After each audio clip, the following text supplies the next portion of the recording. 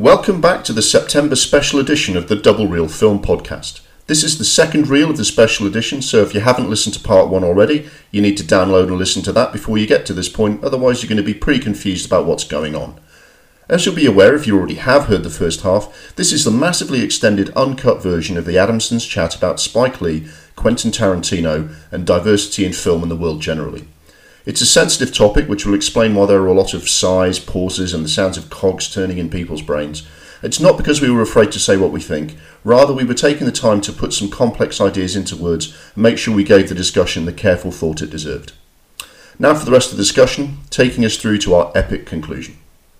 So we've talked about some issues of race that have come up in other things like Tarantino and Spike Lee, and for example, even something as progressive and admirable as Hamilton, perhaps not being perfect because it's impossible to be perfect. People have got to decide to do their best in that situation. But in terms of diversity in film, as we discussed previously, the diversity in film is often reflected by what happens at awards time, because if lots of people of all backgrounds are making films, you would hope that lots of people of all backgrounds would then be honoured for their filmmaking and be as prominent as other people in the industry. And there have been discussions over the past couple of years that suggest maybe, even though people are probably doing their best to remedy that it's still not quite there. Yeah, I agree. In the past couple of years, they've tried to fix it, but I've got some numbers here relating to particularly African-American representation at the Oscars. So since the inaugural Oscars, around 3,000 awards have been handed out. So that's 93 odd ceremonies, and then the amount of awards that's handed out, it totals up to 3,000. Now, out of those 3,000, 43 recipients of those Academy Awards have been black. Yeah. So I've calculated that's 1.4% of all the awards ever. Mm-hmm. Yet 12.7% of the American population is African American. Yeah. So there's obviously a gross misrepresentation in Hollywood there. The Oscars themselves have a bit of a stained history when it comes to racism. I cannot help but think of Hattie McDaniel's award, which she won for Best Supporting Actress in 1939 for playing the maid, Mammy, in Gone with the Wind, which is a film that really romanticizes the slaveholding Deep South. But she was forced to sit at a separate table to her white co-stars, who then proceeded to fuck off to a whites-only club after the ceremony. And furthermore, the film's producer, David Selznick, omitted all black faces from the poster for the film being anywhere the film's being shown in the South. And the black cast were banned from going to the premiere.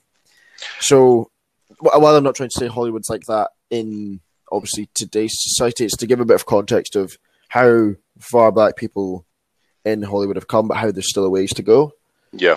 I mean, that Hattie McDaniel thing, I mean, it's shocking, and it's a reflection of the time in many ways. It's not about film, but I think it's an interesting anecdote that you remember Jesse Owens. Well, you don't remember, but you've heard about Jesse Owens and his achievements at the 1936 Olympics, which was meant to be a showcase for the brilliance of the Aryan people. And Jesse Owens stuck it right up Hitler by winning 4 gold medals. And clearly that was an embarrassment, and people look back on it as a great milestone. And for black people, to have a hero like that to do what he did in a stadium like Berlin, he is a hero. He is someone that we should look up to and say, well done, Mr. Owens. But what's interesting about America at the time is, for all, Hitler is, unanimously understood to be not someone that comes out of history very well for his racial thinking. He allowed a banquet in honor of Jesse Owens and other medal winners to go ahead with Jesse Owens as one of the guests of honor, which is more than Jesse Owens got when he got back to America. And the moral of this story is not that Hitler wasn't as bad as we think. The moral of this story was the way black people were treated in America was almost worse than Hitler in the 1930s. Yeah. The point is, Hitler wasn't that great, but America wasn't any better. If people are going to remember the history, why black people might point to a history of not being treated particularly well in America, there are some significant incidents like that, which is probably why it's still a big subject for them. Yeah. Well, it's obviously still a big subject in 2020. And I think we're going to touch on a little bit more of outside of film in a little bit. But obviously, to keep it pertaining to film right now, after Hattie McDaniel won in 1939. I say won in quotation marks because she was treated like, a piece of dirt. A black person didn't win an Oscar till 1963, which was Sidney Poitier for Lilies in the Field. Yep. And a black actress didn't win an Oscar for 50 years, which was Whoopi Goldberg for Ghost, which she shouldn't have won for. She should have won for The Color Purple. Yeah. But anyway. And she would have been the first woman to win Best Actress. First, African-American woman to win Best Actress Oscar. In the end, the first and, in fact, only woman to win Best Actress is Halle Berry in 2001. So in almost 100 years, black people's or black women's, contributions to film have not perhaps been fully reflected at awards time. Yeah, I mean, Halle Berry should not be the only person of colour to have won an Oscar for Best Actress. Yeah. That's a bit of a disgrace. There's obviously a clear lack of representation because proportionately, you would say that there's maybe more black actors and actresses than there are, 12% of the population. I'd say there's a little bit more than that in Hollywood, but I don't feel they're fairly represented. They're not recognised for their work. Well, they don't get as many opportunities, I would say. They're in the industry, but I don't have the data in front of me, but they are not getting the biggest jobs. They're not being considered for the, directors are not necessarily getting the biggest directing jobs, and the biggest stars in Hollywood are, if any black person shows up on the list of highest paid actors in Hollywood, they probably had to work twice as hard to get there than their white counterparts. And they won't be top.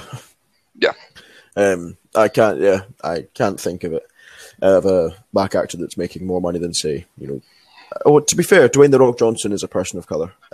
His ethnicity has always confused me a little bit, but because I can't tell if he's from like Hawaii or if he's. Well, yeah, I mean, let's preface this. If this wasn't an issue in Hollywood, neither of us would give a fuck what Dwayne "The Rock" Johnson's ethnic background was, except out of mild interest. Where are you from, Dwayne? Oh, you've got some grandparents from American Samoa. That's really interesting.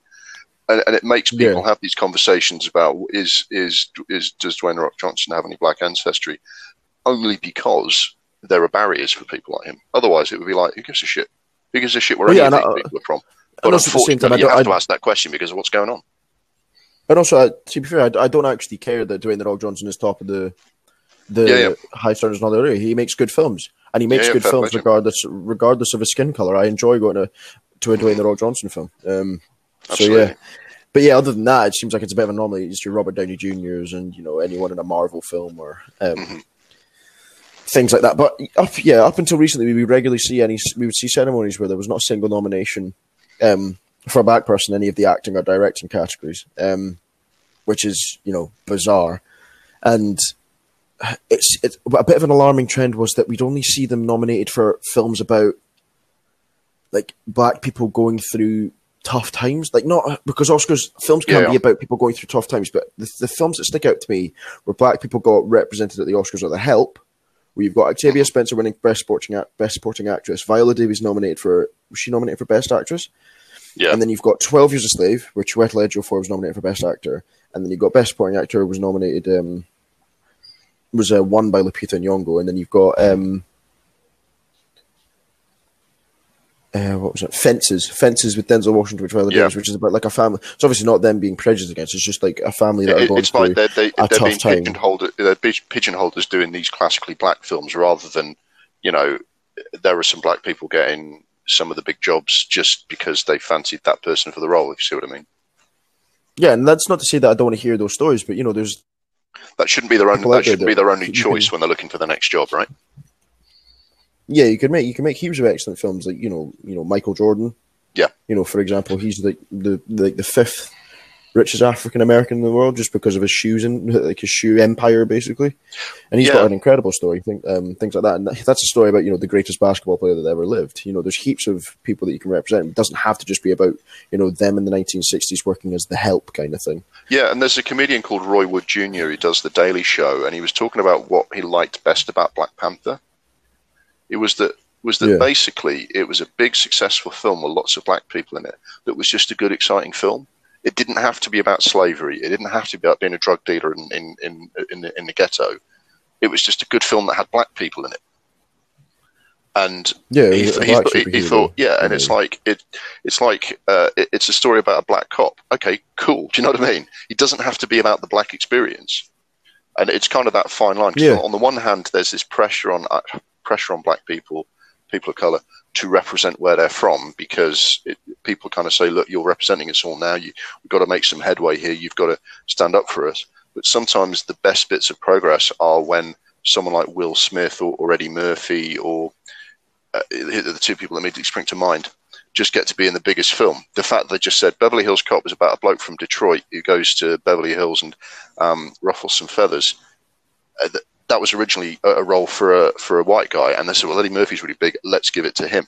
That could possibly be one of the biggest pieces of progress that black people have had, that someone had a job in a big film and they just, let's give it to Eddie because he's big right now.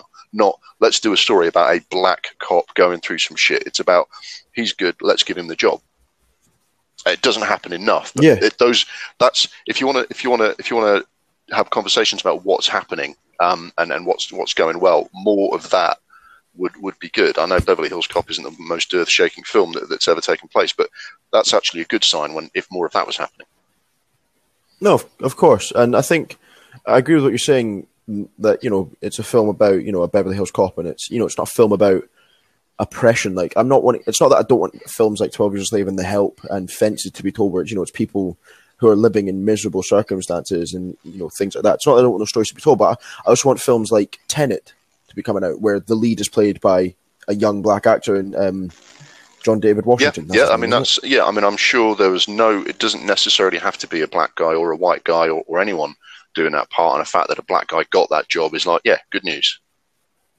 Yeah, and I think Will Smith was one, and Eddie Murphy are the perfect examples of black actors who do both. You do stories about Muhammad Ali, who had he was one of the most oppressed, famous black people. Yeah, some specific stuff he went through. Yeah, and it was horrible, and it was purely because of the color of his skin. But Will Smith also liked doing films like Bad Boys, and Bad Boys 2 is one of our favorite films, although it probably shouldn't be. But we love it, and that's got and that's the thing. It's got two black leads. And that's a film that we like to see. It has to be like a representation of both. We can't just give them not give them an Oscar nomination for films that they don't deserve the nomination for, because if they're good in that film, they're good in that film. But it would just be nice to see more stories about I mean, more cheerful or happier stories, and more just relaxed entertainment, because it feels like they only give attention when it's on the issue of race, which is still an important issue. Like Black Klansman, that was really good, but I don't want every film I see with a black lead in it to be like that, is what I'm saying. Well, this is the thing. A lot of people of color and women and any minority that is trying to kind of achieve equality, they've also got bills to pay. They've got to go and visit their grandmother this weekend. They've got to go to the shops. They've got a whole life to lead, and they've got this whole other fucking thing to deal with. And they say it's very tiring. And what they're actually looking forward to is to say, all I really need to do to get ahead in life is just really, really work hard and do my best, and hopefully get lucky, like everybody else. It's interesting. You're taking it back to kind of Black Panther again. Anthony Mackie, who played the Falcon, he said about Black Panther. He's obviously proud to be part of the film or connected to the film, although he wasn't the main person in it. He said what he did have a problem with was, when I first read this one, really, why did he have a problem with this? The fact that it was almost an entirely black crew on the film. And the reason he had a problem with that is just he doesn't need to go onto a film set and not see any white faces behind the camera. He would just like to walk onto a set, look around, and go, "There's a mixture of people. Isn't that good?" Everyone's here, And he felt like it felt like they were throwing them a bone to give lots of black jobs on that film, but not any of the others. And it's like, guys, just try and be fair to everyone on every film, was kind of what he was asking for, and you can't blame him. That ought to be the minimum. That ought to be the minimum, shouldn't it? He doesn't want tokenism. Anthony Mackie wasn't. Yeah, I don't think he's in Black Panther. Maybe he's not it, but he certainly commented on it. I think maybe he heard about the fact that it was nearly all black crew and everything else. It was certainly him who commented on it. I'm all for the best person for the job being there to do the job, and if the film's a success, then the people behind it were the people the right people for it. So if Ryan Coogler says, "Look, I want a black writer for this. I want a black person to get my coffee for this," because that's just the vibe and the atmosphere he's going for, then cool. I don't mind. If you want a white guy doing it because you think they're the best person for the job, that's absolutely fine. It's the same in football. Yeah. You know, you want the best player of the year to be the best player of the year. It doesn't matter if they're white or black. And I have appreciation of black footballers like Paul Pogba, and I've got appreciation of white footballers like Lionel Messi. It's one of those things that if they're the right person for the job, they're the right person for the job. And I think that's where we're kind of delving into the realms of, you know, just have a day off. Like there are more important issues for people of color to worry about than there are, oh shit, the film in Black Panther, which is an all like set in an all African type film with, you know, almost the entire cast is black except Ulysses Claw and Agent Ross. Like, what we're gonna do? We should just kind of shoehorn a white person. There's plenty of white people in Hollywood. There's plenty of people that, you know, are in the costume and production of it all. That I think that's one tiny thing. Like thousands of films get made every year. Like if Anthony Mackie's like, look, I think we should just have a mixture of everyone. Yeah, cool, I agree with that. But I just think, look, you know, there's people literally in America right now being shot dead by the police for being killed by the police for being accused of having a counterfeit $20 bill, and you're worried that there was too many black people in the production of Black Panther. Yeah, I mean that's the problem that gets like raised all the time. Is there's stories of like women executives complaining that they didn't get the same bonus as their male colleagues, and other people say, well, you're still being paid 10 times what the average person is, and it's like, well, if everyone, I mean, essentially everyone should probably be involved in a conversation about equality. And I think, I only think what Mackie's saying is, he's saying you haven't solved the problem if you just give lots of jobs to black people on the black movie. You know, you shouldn't think that. You should actually just try and give everyone a role. But I mean, what it comes down to is, where this is leading is, I think you'd be hard pressed to find someone who's not a fucking moron, who disagrees with the idea that everyone should have a reasonable shot at getting the next job that's going in whatever industry they work in, regardless of their background. You know, the best person for the job should get the job, and there should be no discrimination. I mean, the vast majority of people would agree with that. Even some of the people who we know are quite fucking racist admit that they might not argue in this and see a way, but that's, you know, most people agree with that point. The trick is, how do you get from where we currently are to that position? Do you know what I mean? Because there's a lot of things that people can do about it that they then get accused of, oh, you're being politically correct, or you kind of, you know, that's as bad as the discrimination that you're complaining about, because, you know, that then you know, or you run the risk of people being accused of only getting the job because they were black or a woman. And it's like, well, if we all agree that things aren't quite right as they are, and we want to get to a position where everyone's, you know, got an equal shot, what changes should we make that are fair and reasonable to get there? I mean, it's probably beyond the powers of us, but the suggestion would be, you know, just give more exposure. I think we touched on it a little bit earlier, but it's just giving the exposure to the people that are right for the job. I somewhat disagree with the idea of quotas, because it's almost like, oh, we've just given it to a black person, we're just giving the role to a white person. It's like, if the person's right for the role, then the person's right for the role, and it's making sure that everyone gets a fair crack of the whip, and if they don't work, they don't work. And you know, I'm confident in the majority of directors in Hollywood who are quite open-minded people. Yeah. Maybe not all of them, because I don't want to put, you know, tar everyone with the same brush. But, you know, I would trust a Christopher Nolan to cast, to you know, audition or offer the role to people of many ethnicities, and then decide, look, this person works better for my role. You're still good. That doesn't make you a bad actor, and I wish you every success. And I've got the same confidence in someone like Anthony and Joe Russo.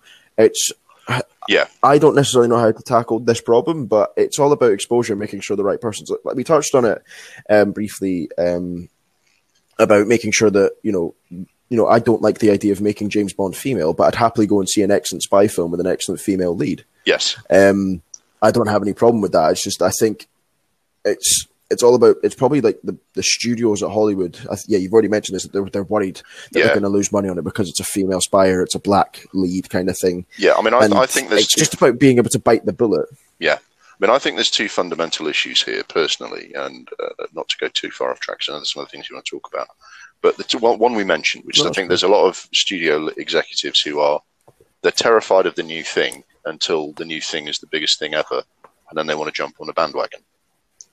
And getting someone to take a chance on somebody or something new is really hard, because if the only films that are getting made that are big that are Marvel, there's already a problem there. The vast majority of Marvel heroes are white, and there's a couple of black ones, and that one of them's only been done on telly. And if that's the only thing that the executives will sign off on, you've got a problem. So the real thing that we need those executives to do is to give someone else a chance. It's like, well, if someone's got a new story, try and make it. Because films are really expensive to make and hard to get signed off and hard to get approval for, we need to find a way to make it more accessible for people who actually make the films. And it's possible that someone like Tyler Perry could make a big difference to that, because he now owns a massive film studio. The actual studio production facility that he's got it's bigger than I think one or two of the traditional studio facilities in over in California. And he is his stuff has been used for everything, like that Neil Armstrong film that they did with Ryan Gosling did some filming there. But also you would expect that Tyler Perry would be certainly, put it this way, you don't want him to practice affirmative action and only have black people making films in his studio. On the other hand, if someone knocked on his door and said, I've got this really interesting script about a black main character, and there's this director here who did a couple of really good films, and they're a person of color. This sounds really good. Do you want to do it? You'd expect Tyler Perry to not be one of the people who's going, I'm not sure how that'll play in the Deep South. Do you know what I mean? He'll go, well, if it's good, I'll make it. And that can only help. And there are signs that there is more diversity. So part of it is trying to open that out and trying to find a way for films to be more accessible. I mean, we have Netflix, we have streaming. If there was a way for someone to get some money to make a film and get it out more often, the people, if more people have the opportunity to make a film, these people are going to rise to the top, because talent will rise to the top. The other problem to that, and I don't have the same experience as black people. I wouldn't claim to for a second, but I think it's interesting that one of the challenges of the entertainment industry is about how people from working class or socioeconomically deprived backgrounds are always find it harder. And because people of color are often overrepresented in poor areas and working class areas, they're overrepresented among the groups of people who aren't getting a shot in all sorts of industries. And the arts is definitely like that, because who can afford to send their kid to drama school? Who can afford for their kid to go on an unpaid internship making a coffee for 2 years at a film company before they get a chance to actually work there? Everyone else has got to go and do a job, go and work in a shop or do something else for a living because they've got bills to pay. And opening that up would be a big thing. And I think you could do this for everyone and not be accused of favoritism or political correctness, because there's lots of working class people in the same boat. I mean, do you know how many people from my hometown, Sunderland, have won an Oscar in history? I mean, we mentioned this in a previous podcast, but it's one. Is there any? One guy from Sunderland won an Oscar. It was for Shakespeare in Love as well, for fuck's sake. Oh, fuck's sake. So, I've really got to bite my tongue on that one, because if I'd be taking my own hometown out of the equation if we changed history so that film didn't win anything. And it's all very well saying I'll hire anyone to be the director of photography on my next film, when there's whole sections of the population that got more chance of flapping their wings and flying to the moon than getting a chance to be qualified in that job in the first place. And in America and in Britain, they always say that the arts and the media and film and television are really important exports, especially in Britain. They talk about all the things that Britain's given the world and what we're good at. These kind of Britain's quite good type, promotional films that we do. The arts is always right near the top. Shakespeare, theatre, film, books, and everything else. It's a valuable export. If it's that important, and it's certainly important to America. You think about America's popularity and influence in the world. If they've listened to American music or watched American films and all that thing, they probably quite like a lot of things about America. They certainly don't like them for their foreign policy, because no one likes anyone for their foreign policy. It's really important. That cultural influence is really important. So why don't governments invest in that and say, you know what, everyone from everywhere should have a chance? This is actually an industry worth supporting, because it's one of the things that we export and make money on. And if you did that, right, someone from a tough background is going to get a shot. You will suddenly find more minorities and white working class people getting a shot in these industries just by someone supporting it a bit more and not saying this is the plaything of people who are related to Edward Fox and can afford to go to RADA.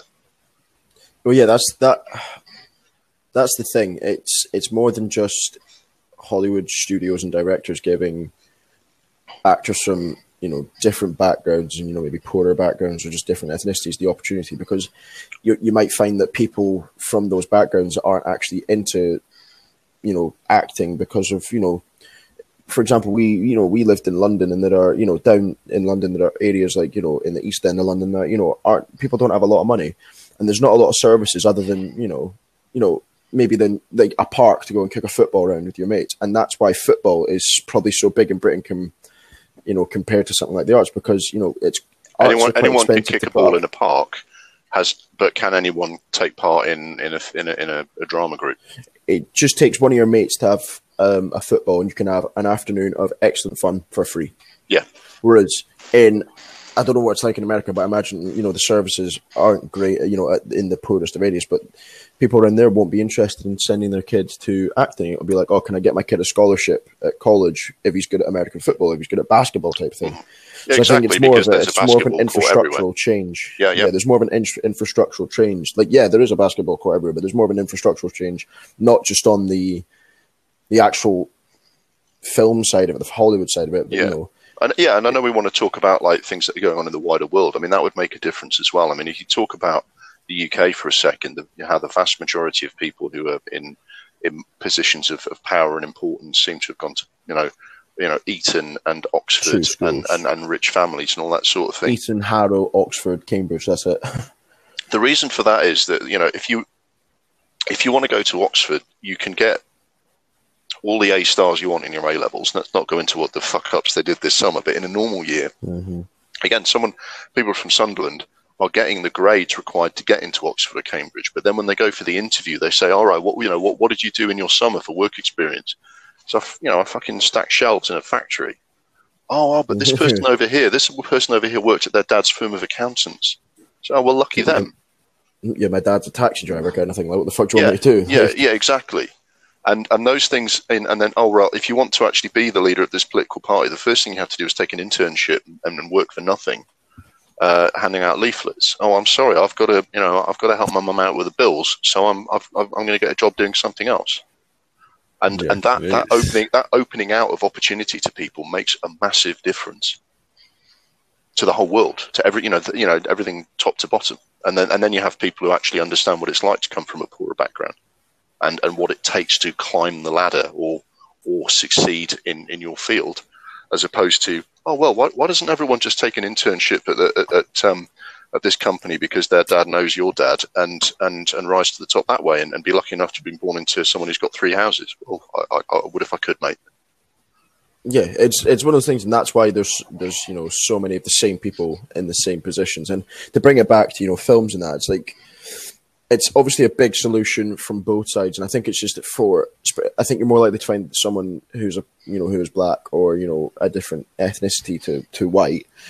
They're probably more likely to just have got lucky, not to like take away from people that have worked hard, but because of people coming from a poor background, there's not as many opportunities in the arts.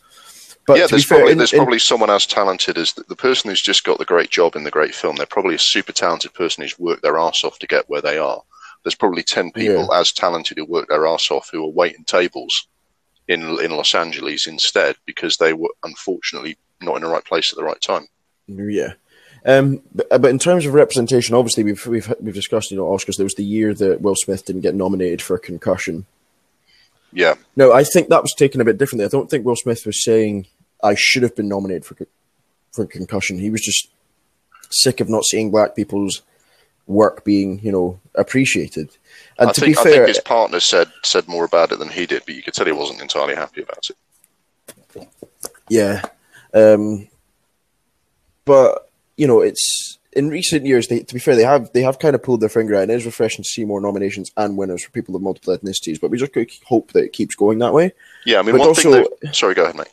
And there's seeing more films centered around ethnicities that are more than just white people is also great to see. I mean, the past, other than Green Book, like 2 out of the last 3 Oscars have been focused around the lives of black people, and even in Green Book, Mahershala Ali's in it, and he won an Oscar for it. But you got Parasite winning Best Picture, you got Moonlight winning Best Picture, and they're not films with white faces in it. You got Fences, Viola Davis won for that. Black Panther was a huge success. Yeah, I think there's two things I wanted to take out of 2019 that are on that topic. I mean, obviously, it was really interesting that Joaquin Phoenix used his Oscar speech to say we need to be more diverse, and I recognise I'm part of the problem because I'm a white bloke that's just won the Oscar. But he said we need to work harder, and I guess if you're a white person, you believe in equality. It's not your job to say what's right and what's wrong and what's fair and what isn't. But you can at least stand up and say that, you know, the good thing where everyone's treated fairly. I support that. I'd like to see that happen, and it was good that he called that out. And I found an article, and if you'll permit me just to spend a couple of minutes, it did say there's been some improvements. It's like you said, they've come away and they need to go further. But there were a couple of stats that were encouraging, at least. In 20, they looked at like 50 odd thousand characters in 1,200 top films that were made between 2007 and 2018. The percentage of characters from underrepresented racial groups have rose by about 7%. Well, no, it rose by about a third when you actually add it up. It rose from 30% to 36%. So there's been an increase.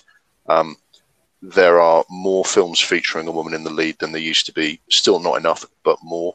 And you'd like to think that if you were to draw a line between, you know, the way Hattie McDaniel was treated in 1939 and today, you would say Mahershala Ali winning back-to-back, you know, Best Supporting Actor Oscars, that type of thing. So we've obviously moved forward. If you then look at, you know, how slow the progress was from then, okay, that's clearly a problem. But then if you look at the last 20 years, you go, all right, there's been some, you know, people called out the Oscars for being too white and all that sort of thing, but there has been improvement. And the only thing that says is, well, good, right? Let's do more of that. Whatever's happening to improve things, let's do more of that. It's only good that there'll be more, you know, more opportunities for the right people. I do remember there was a stat that worried me about women directors, that in independent films, about a quarter of independent films are directed by women, which, you know, obviously the nearer to 50% it is, the better, right? But it's better than I thought it would be. But then at the same time, the number of top-line A-list major Hollywood blockbusters directed by women was 4%. So what's happening that, and some of those big blockbusters are directed by people who started independent films, like Doug Liman and other people like that, Soderbergh and other people like that, who started out doing independent films. So why aren't women who are clearly in the game, making that leap up to the big films? Because I'm sure they'd love to have a crack at it, right? Why isn't it stepping up? And I think it goes back to, there's a guy in the boardroom going, well, I'm not sure about that. I don't want to bet too much of my money on that because maybe it won't play somewhere. And you just think, fucking hell.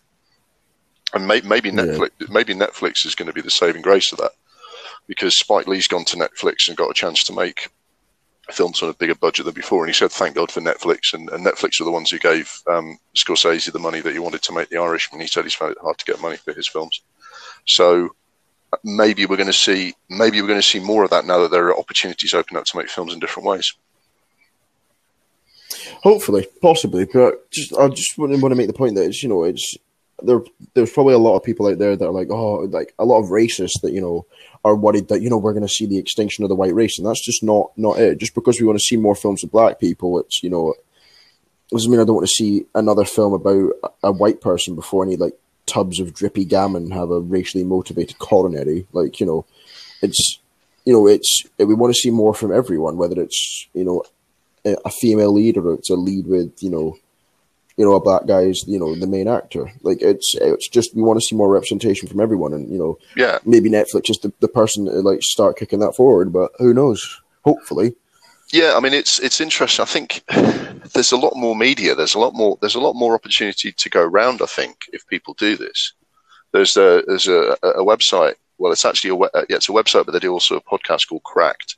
I did some really interesting things that say, if you look at the greater degree to which equality has happened, you know, more rights for women, more rights for people from working class backgrounds, more rights for black people, you can track an increase at the same time in innovation and average GDP, and they even were able to prove that test scores went up in schools that desegregated in America. It's like, it's a good thing. Do you know what I mean?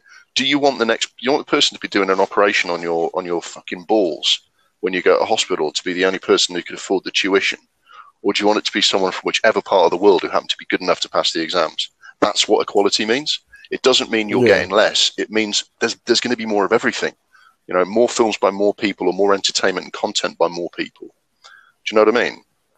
Yeah, and if the operation is performed by a white guy, and it means that, you know, that I get better, then I don't care, as long as, you know, it's, you know, there's a fair representation, you know, throughout. Which this is the thing. When you have these conversations about whether gay people should be the ones who play gay parts or trans people want to play gay parts and so on, it wouldn't be a conversation if everyone had a chance of getting any part. Do you know what I mean? So it's not about saying I only want that person to get that part. This will all become a lot less of a conversation when we see the barriers just slip away and all of this nonsense just stops being a problem. Yeah, I personally don't care if a gay or a trans person plays that part, or if a gay person plays a straight character like Neil Patrick Harris did in How I Met Your Mother. Like, if they're good in the role, they're good in the role. I don't care.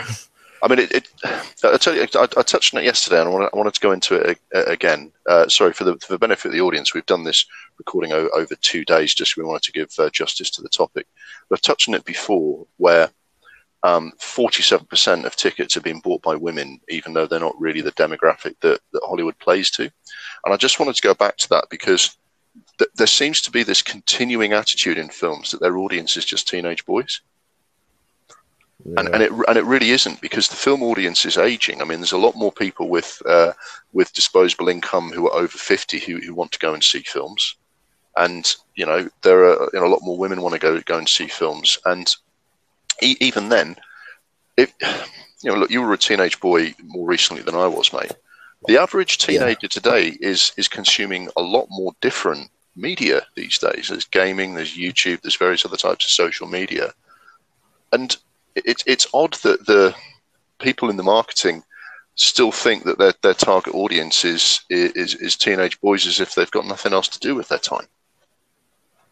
We should be. If their survival probably depends on them broadening their appeal, given all the different media that's available these days. Yeah, I mean, I guess I didn't really notice. I think I just wanted to go and see films when I was, say, 16, 17. I just wanted to go and see the film because, you know, I was interested in doing them. But I do think there's a certain, you know, desire from everyone to go and see the new film. That, okay, films aren't for everyone. Like, I wouldn't expect Mum to, you know, be excited to go and see, you know, the next Spider-Man film. But there's something in the cinema for everyone. Like, you know, but I mean, if we're going to talk about diversity in film, I know this isn't ethnic diversity, but I mean, if you remember, there's been a few more old school directors complaining that the only film you get to make these days is a Marvel film. So, and it's not to say that that's the kind of diversity we need to worry about. But if the more you get to the top of the industry, the more you get to the people who are about to spend large money on large films, if they're only interested in making one type of film for one type of person, that mindset is probably part of the problem, isn't it? You need them to be more open to more stuff, of a more variety coming out. I think that's a really, I don't know, I feel that's a bit narrow-minded. I feel like the people that make those films they're owned by Disney, and Disney owns Star Wars. And if you want to go and see a Star Wars film, you'll want to go and see a Star Wars film. Whereas this year I've seen 1917, I saw The Gentleman. You know, I saw, you know, just before Christmas, I saw Star Wars. So if a film's on that I enjoy, I think it's just because I've got a wide variety in taste of, you know, films. But, you know, not every film's going to be for everyone. And I personally don't feel like every film's a superhero or a Star Wars film, because, you know, I saw Parasite, I've watched BlacKkKlansman recently. But at the same breath, I'm excited to see a blockbuster like Tenet. You have to make different films for everyone. And unfortunately, the way things go, more people are going to be more excited to see a James Bond or a Star Wars or, you know, one of those films. But that, you know, that doesn't mean, you know, films like, you know, like BlacKkKlansman aren't good or aren't enjoyable. It's just that's a smaller film. You know, audiences don't take in films that are a bit, you know, not boring, but they're not as slow and they don't have as much action and explosions and things like that. That's just the way films work. I don't think it's fair to change that, like, or you know, force a change on that. If someone wants to go and see the film because it's good, then people want to see the film's good. I don't think I'd ever want to watch Parasite if I was like a 16-year-old kid, because I just want to see films that are like thrilling and, you know, have explosions. But, maybe when I get a bit older, I'll be into watching Parasite. Like, I've got my cousin, Keenan. He loves, like, all the Spider-Man films, but I wouldn't expect him to sit through and watch Parasite. That's just because he likes those certain types of films. People are allowed to have, a preference. No, fair enough. Yeah, fair enough. I mean, it's still the same. Sorry, mate, go ahead. Sorry, when those films are more popular, obviously the studios are going to make them.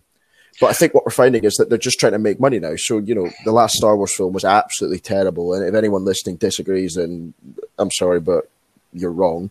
Because they were terrible. And they were just there to make an extra £5.5 billion for Disney. So maybe that'll make Disney rethink about how they produce more films. Probably not. They're probably just going to make another fucking Star Wars film. But, Yeah, look, I mean, one of the recurring themes on this podcast is there is a lack of imagination in the Hollywood boardroom.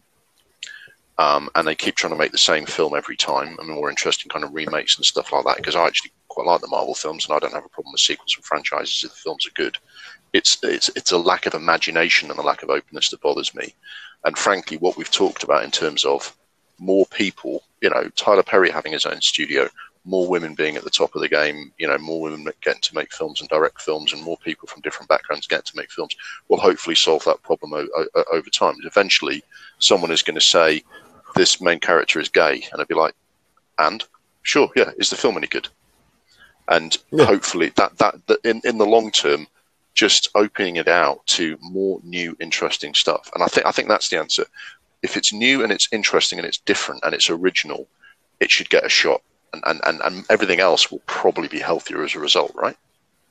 Yeah, well, then if Hollywood studios continue to make the same Pirates of the Caribbean 20 and Star Wars 65 and things like that, then, search out films yourself, because you can't expect the Hollywood studio to make a film that isn't a blockbuster film, because they are trying to make more inclusive characters. There's hints that Captain Marvel might have a female partner, or female lover, sorry. And, there's hints that Valkyrie from the Marvel Universe. So they're definitely inclusive, trying to be more inclusive with characters, and they're hinting at it and progressing forward with it as the times progress. But if you feel like all the films you see in the cinema, or the films that you can go and see at your big multiplex cinema, are Marvel films, then, like in Aberdeen, we've got... watch something else. We've got the Bellman, and they always put on, great little independent films. So, it's down to the audience to broaden their horizon. Because if a film makes you $2 billion because it's the same film that they made last time, then I can't fault them for wanting to make it. The aim of the game is to make money. So if you want to see you're right. The audience film, obviously should. Well, that's why what would be really interesting is there is a lot more streaming of film nowadays, and I bet that means people will watch all sorts because it's in the living room. You can click through it and you go. You don't have to say, I find it hard to park at the independent cinema. Let's just watch something that's at the multiplex. If it's streaming, right, it's there on your telly for you to select. And I think what would be interesting is what I'd like to see happen. And I know we're getting off ethnicity, but I think this does speak to diversity. Is Netflix to actually engage a little bit more in the way film works, because they don't release ratings for their films, like viewing figures for their films very much, and a lot of their films don't always get a proper showing in cinemas. And I think if Netflix did do that, if Netflix actually released their numbers and said, here's all the films that got shown last year, we actually showed them in the cinema and a lot of people went to see them, and here's the figures and the ratings for this streaming, I reckon you would see people's viewing habits were quite diverse. And then the next time someone says, I'm not sure if a black gay woman, as the lead in a film, is the right thing, they can say, guys, 26 million people streamed that film last year. A film like that last year, you should give it a crack, because it's knowledge is power, information is power, and opportunity, and giving it a chance. So if someone like Netflix engaged a bit more with cinema like that, actually showing their films and showing their ratings, I think that would be really cool, because otherwise it's never going to quite come to light in a way that's helpful. So yeah, we've talked about Spike and Quentin and how that panned out, and we've talked about how we'd all like to see a bit more diversity in film, mainly because it would make the film world, the more diversity is, the more interesting it is, right? The more opportunities to explore different worlds.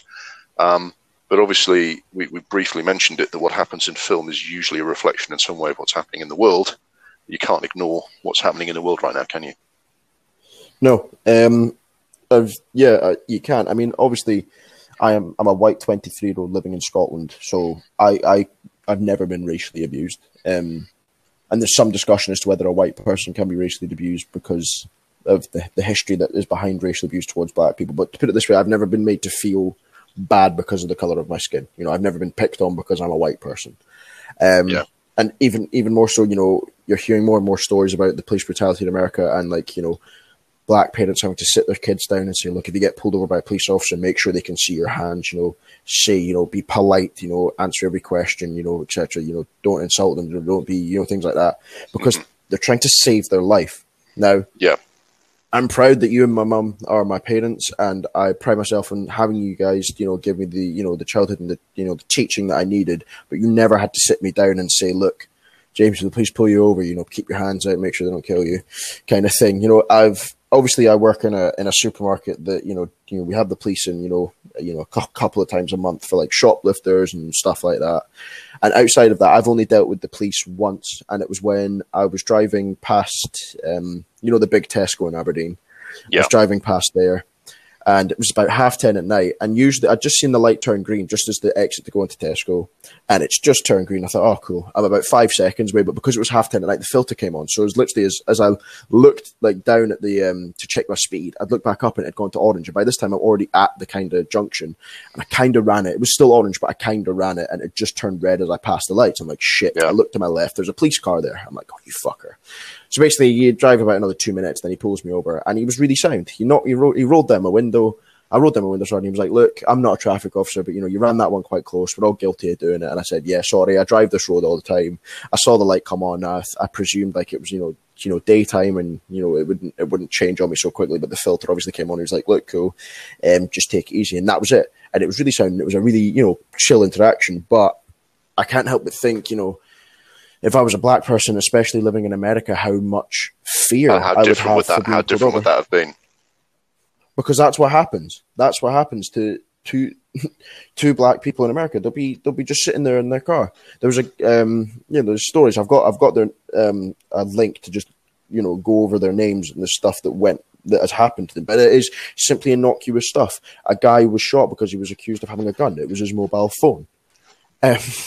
Guy's just sitting in the car. The officer asked him to get his license out. He goes to get his wallet. I've seen the video of it. It's a horrible video. He goes to get his wallet out, to get his license out. The officer says he's pulling out a gun. He shoots him dead with his wife filming the entire interaction. I don't want to bash the police because the experiences I've had with the police here, they've been very chill, especially at work when we've had, you know, people kicking off and being threatening and stuff like that. They've been really nice. But for a black person, you know, they're, especially in America and, you know, somewhat in the UK, because there's appalling attitudes towards, you know, especially migrants right now. I've been reading some comments and like articles by the Daily Mail. There's a clear attitude change that is needed towards people of ethnic backgrounds, so everyone gets treated the same. Yeah, and I think, I think we're all lucky that we operate in a slightly different way to America. I mean, in America, the police force seems to be completely militarized. And I've seen videos of them like training the police, which is say you've got to be prepared to kill if you're in this job. And it's like, mate, you're not in the fucking army. Do you know what I mean? And the way their riot control involves tanks. It's like, okay, I mean, our riot police don't fuck about, but they manage to defuse situations. And I speak as somebody, and I come from a part of the world that is, has got some long history of being pissed off with the way the police treated them in crowd control situations. But we should all we keep it in perspective compared to America.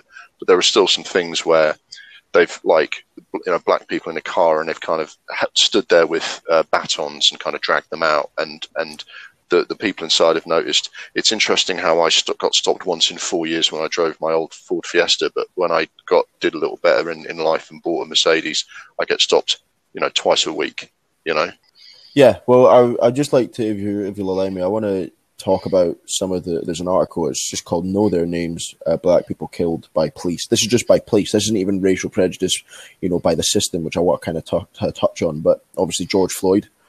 Do you know what he was accused of doing? It was either a bad check or a fake $20 bill. He was allegedly tried to use a counterfeit $20 bill. As a result, he was handcuffed on the ground, and Officer Derek Chauvin knelt on his neck for 8 minutes and 40 seconds, despite him repeatedly saying, "I can't breathe." He then kept his knee on his neck even when he was unresponsive. The 2 autopsy reports listed Floyd's death as homicide, although they gave different causes. And the action taken was all 4 officers were were fired, and Chauvin faces the charges of second-degree murder, and the other officers are charged with aiding and abetting second-degree murder and manslaughter. The point is, that should never have happened. Yeah, I mean, by all accounts, terrible. he was high or drunk and was a bit obstreperous when they arrested him. But again, you would expect the police to be trained in non-lethal ways to handle that. Yeah, that doesn't matter. Like, every night out I've been out on, there's heaps of drunk people that get dealt with by the police, and they get dealt with appropriately, and they get either taken home or they get sent on their way, and they don't get killed. Then there's Breonna Taylor. So this one, she was 26 years old, and what she was doing, she was asleep at home. How she was killed, Taylor and her boyfriend Kenneth Walker were sleeping when 3 plainclothes officers arrived at their apartment to execute a search warrant in a drug case. They believed it was a break-in, and Walker called 911 and fired his licensed firearm. Taylor, who was unarmed, was shot 8 times. And wasn't that because her ex-boyfriend had been arrested for something? It was someone she wasn't even with anymore. My memory of that case was that she'd been going out with a guy.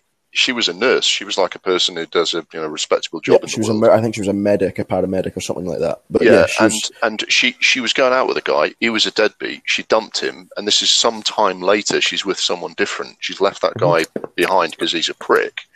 But because they've arrested him, they basically called up all his, known associates and raided her house armed in the middle of the night. Well, so they believed it was a break-in. You would have thought, yeah, it's madness. They believed it was a break-in, and her boyfriend fired his licensed firearm, and then I don't know what happened to Kenneth Walker, whether he was killed, and they've shot him because he had a licensed firearm. But Taylor, who was unarmed, was shot 8 times. 8 times. They seem to empty every fucking clip that they've got whenever they're dealing with a situation like this. It's fucking madness. The officers involved in the incident were reassigned pending the results of investigations. So they weren't arrested; they were just reassigned. They were just sent to another precinct. Mm-hmm. We've got Tatiana Jefferson. It took me a while to check. I don't even know if I'm saying it right. But she was at home, and she was killed by a police officer who shot Jefferson through the window of her home in the presence of her 8-year-old nephew.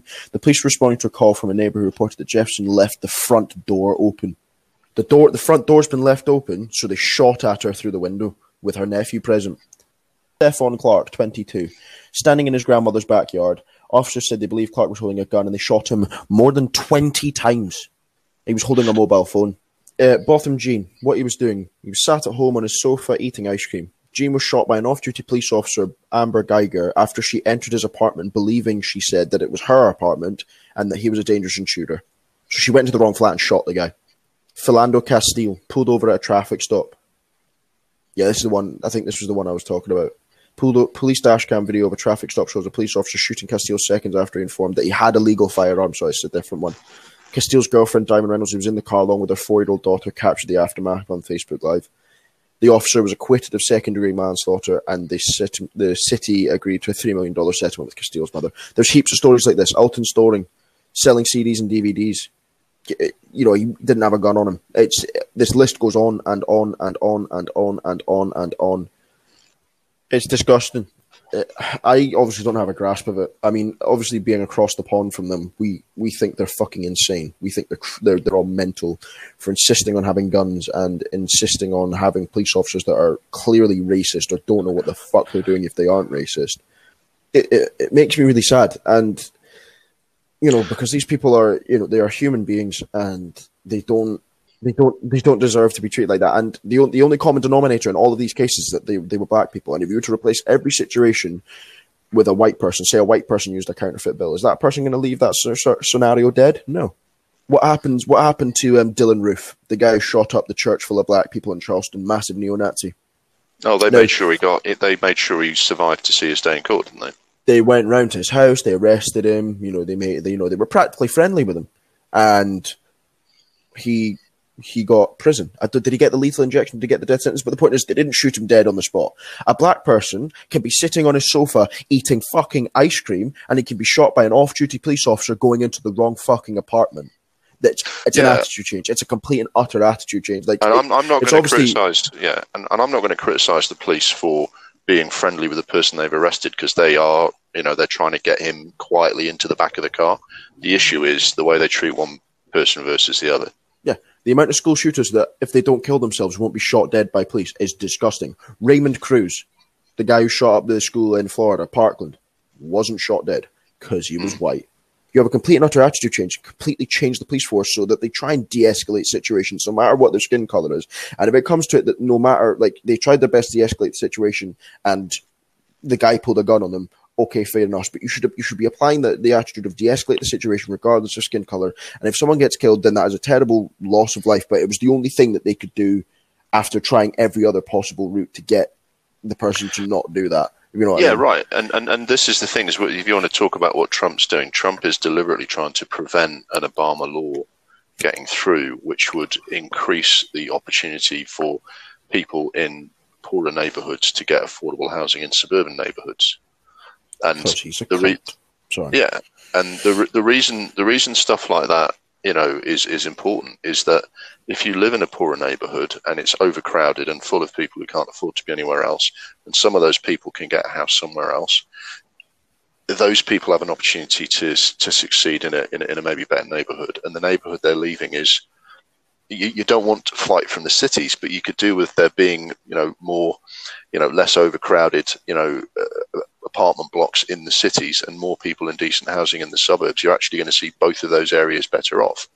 And the reason Trump doesn't want to do that is because it will help black people more than anyone else.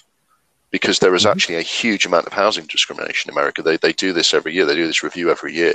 And, you know, they go in and they send in a white bloke in a suit and a black bloke in a suit to inquire about an apartment to rent. And in a disturbing number of cases, they say to the white guy, yeah, come and have a look. Yeah, it's $800 a month. And then the black guy turns up and they go, oh, it's already been let. And they got a statistic that said a black family that lives in a nice neighborhood, a neighborhood that's kind of got good schooling and better funding for services and all of the better opportunities, on average has to make twice as much money as a white person who's made it into that neighborhood, because of the level of discrimination that is physically put in their way to achieve that. So any black person who wants to participate in the American dream, by the way, have a decent job, make a bit of money, get an education, get an opportunity for their kids, they have to work literally twice as hard as a white person to do it. And and even when they've done that, they could still get shot for having a pool party, or for accidentally leaving their front door open, or just happening to be in the area when a policeman decides it's time to shoot someone. It's like you should not expect your streets to be free from fucking trouble if that's how you treat a large part of the population. It's horrible. Like, and I'm probably about to go on a bit of a rant, but if you'll allow me, it annoys me when people talk about all lives matter. And if someone says Black Lives Matter, they say, oh, but don't all lives matter? It's like, get in the fucking bin. Of course all lives matter, you fucking imbeciles. That's why we should start giving a shit about black lives, you fucking bandits. That's like someone slashing the tires on your car. So you phone someone to get some new ones, then your neighbour, who definitely isn't called Keith, and definitely doesn't have a Rights for Whites, England for England in his Facebook bio, comes storming out, Carling in one hand, Tommy Robinson's book in the other. He says, what about my tires? Don't all tires matter? Yes, Keith, all tires do matter, but your tires are fine and not been damaged, slashed. You fat fuck. It's now become a way of point scoring for racists. It's the fire brigade analogy. Is if you call up because your house is on fire, the fire brigade doesn't say, hey, all houses matter. They say, oh, okay, we'll help you because your house is on fire. The one thing to add to this is, and I do think this is a fair comment by people who are being sincere. I certainly have to acknowledge the fact that I have some privilege. I've been lucky. While I come from a working class city, I've benefited from a degree of social mobility that other people didn't get at the time. I'm a white man who most people would class as middle class, and I'm quite lucky as a result of that. So I have to acknowledge that I have some privilege.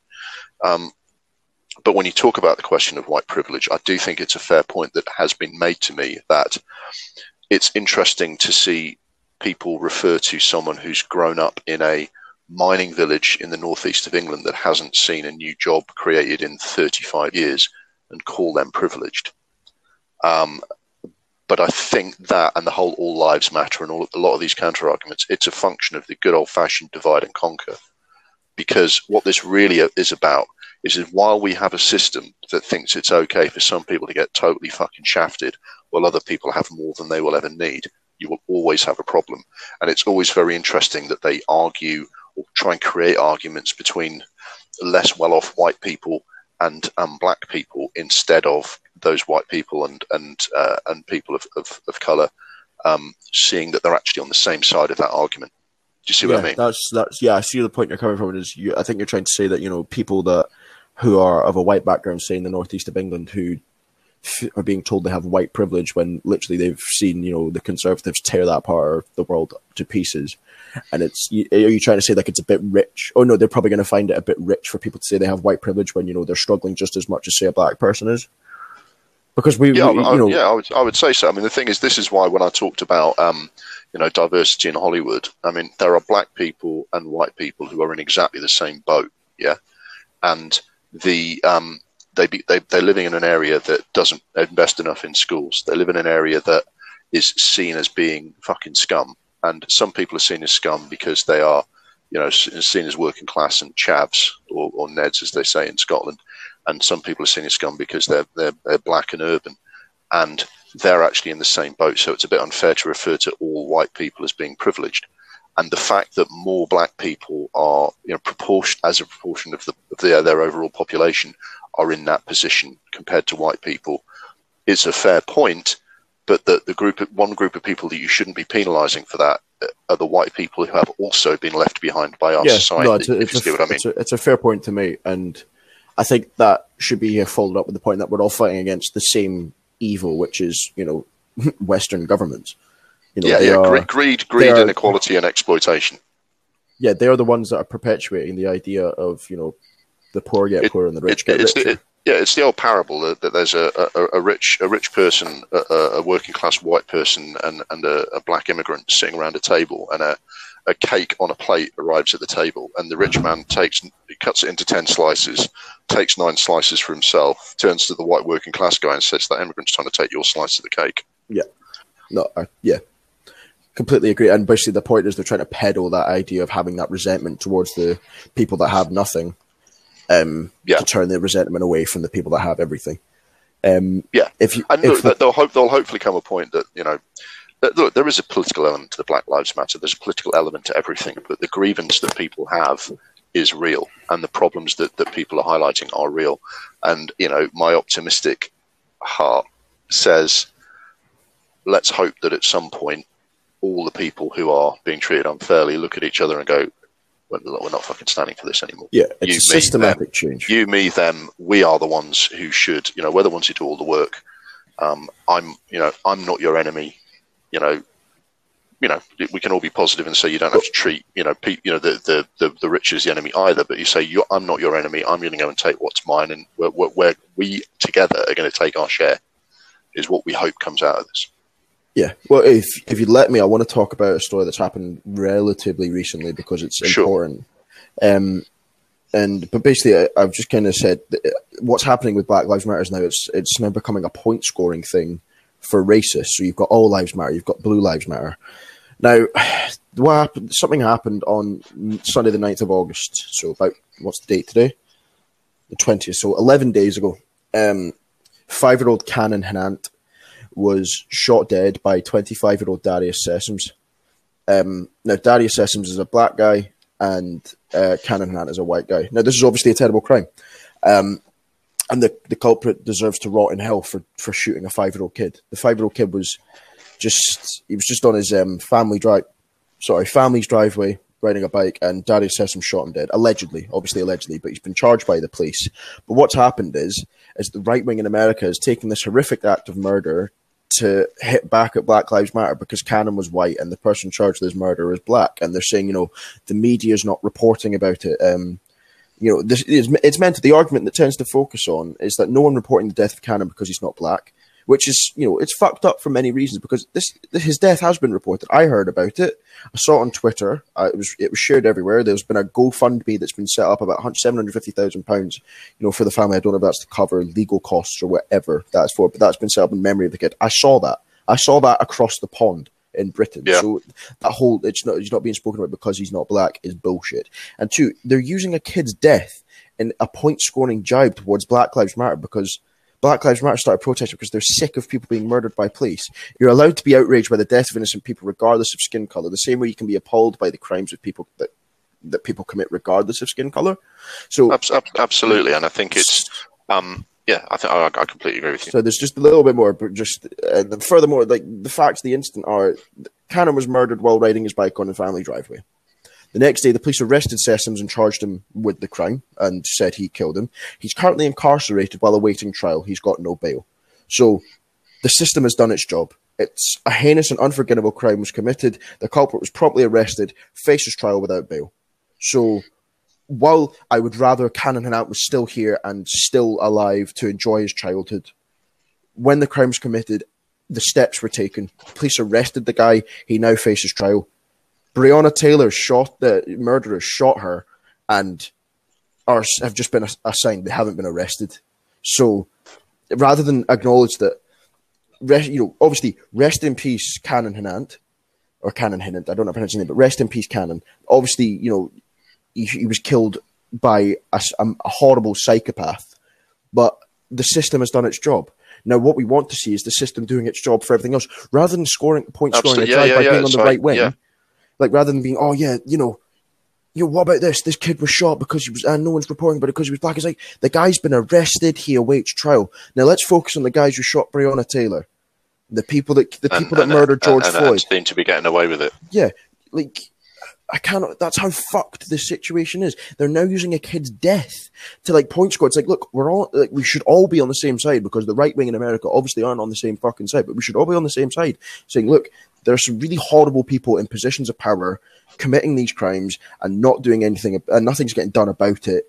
We should all, rather than be like, tit for tat using a kid's death against Breonna Taylor, against the Black Lives Matter movement, rather than do that, just, we've got to get behind it and get equality for everyone. Sorry, I know I spoke for about 5 minutes. No, you're quite right. And the thing is, it's like saying, right, black people are mistreated in this way. If someone else says, yeah, but what about white people who are mistreated in this way? Say, okay, let's tackle that as well, not instead. Yeah, not use that as an excuse. Don't use that problem as an excuse to not look at this problem. Yeah, there's so much, there's people who think that all the answer, they want to win Twitter. And it's like there is so much, and we could talk for another 5 hours about this. How there are people trying to stir up this problem. There's fucking Russian bot farms that are creating half of these arguments. There are so many people out there who want the world to be a worse place that it just places a bigger onus on anyone who wants the world to be a better place to say, all right, we might have a bit of an uneasy relationship here, but if you're on the side of things being better and people being treated well, let's find some common ground on that rather than fucking tell each other to fuck off. Yeah, absolutely. You would hope. So I think we've given that a decent stretch there, mate. Yeah, we've tied it in quite nicely,